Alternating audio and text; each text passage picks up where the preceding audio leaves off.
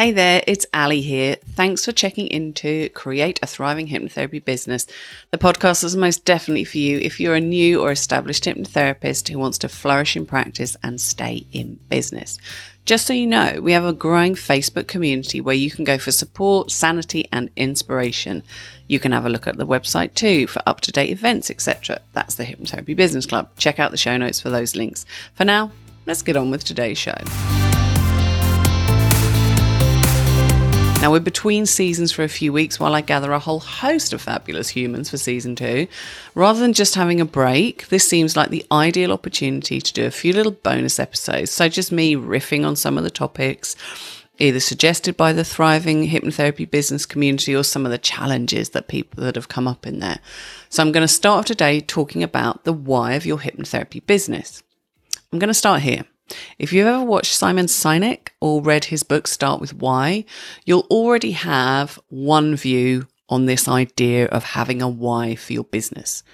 He says that entrepreneurs need to spend most of their time in the center of what he calls the golden circle. The golden circle has the why at the center and then what and how on the outside rings. Can't remember which order.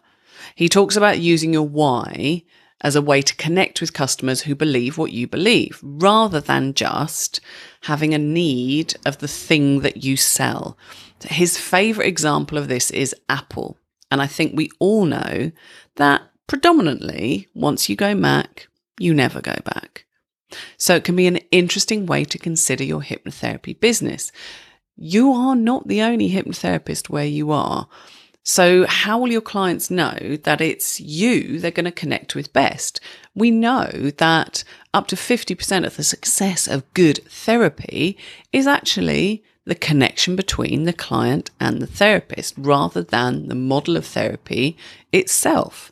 And moreover, who do you want to fill your clinic with? What is it that you believe will attract them? Now, another facet of why, and it's the one that I've resonated with the most along the way, is this. My why is what gets me up in the morning, no matter what kind of morning it is.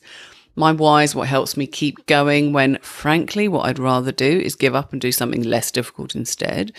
My why protects me against those dark nights of the soul that all of us as business owners experience from time to time. You know, the ones where we wonder if there isn't just a much easier way to make a living, one that maybe doesn't involve losing sleep or questioning our intrinsic value on the reg, for instance. We've all been there and we will all be there again. So other than needing to eat, why do you do what you do? Most of us do require a certain financial outcome. Yeah, I get that. But over and above that, then what?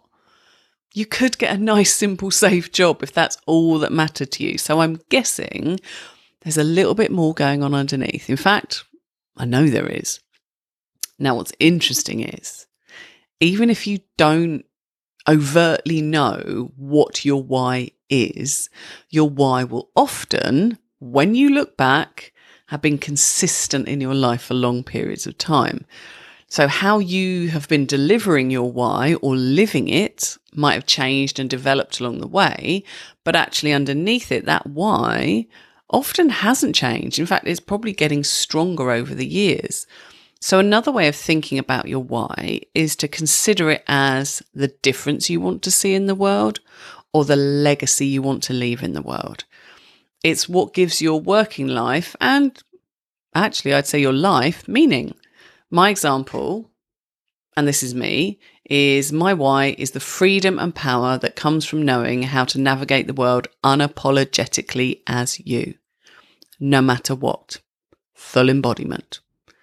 So let's consider, does that stack up against Simon Sinek's why? I actually think it does. I'm going to test it out with you. So I attract clients who want to get better, sure, but I tell you what, every single one of them, absolutely every single one at some point, the ones where we've really done some amazing work together, has expressed a version of recognizing that fully embracing who they are and being able to be themselves is a vital part to the success of the process.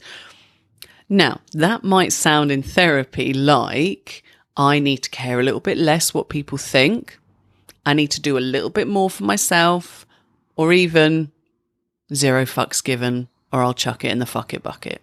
It comes out in some way at some point. And when I think about the people that I train and support in this community, they're people who want to do good in the world, but it's on their terms now. They're fed up with fitting in. In fact, they recognise the damage that it's caused them along the way, the restrictive nature of it, and how limiting it became in what they did before or how they were living before.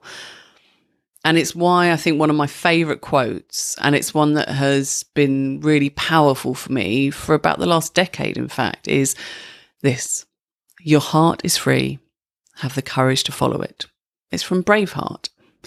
Because our heart knows us and it knows what we truly desire, but it takes a whole lot of courage to show up as ourselves, particularly nowadays, and particularly if you happen to be kind of anywhere where there are other people. But to show up as ourselves, we need to really own everything about ourselves. We need to own our foibles, acknowledge our shadows, manage ourselves, take responsibility, embrace our quirks, and wholeheartedly let our brilliance shine, which might explain one of my other favourite sayings. Now, I can't find the correct attribution. I'm sorry, a little thing on Pinterest does not count, sir. So if you do know who actually said it first, please tell me, and I'll leave you with it. It's this: don't be afraid to shine. Remember, the sun doesn't give a fuck if it blinds you. Thanks so much for hanging out with me today. Remember, check out the Facebook community through the link in the show notes, and be sure to rate, review, and follow the show on Apple Podcasts, Spotify, Anchor, or wherever you get your podcasts.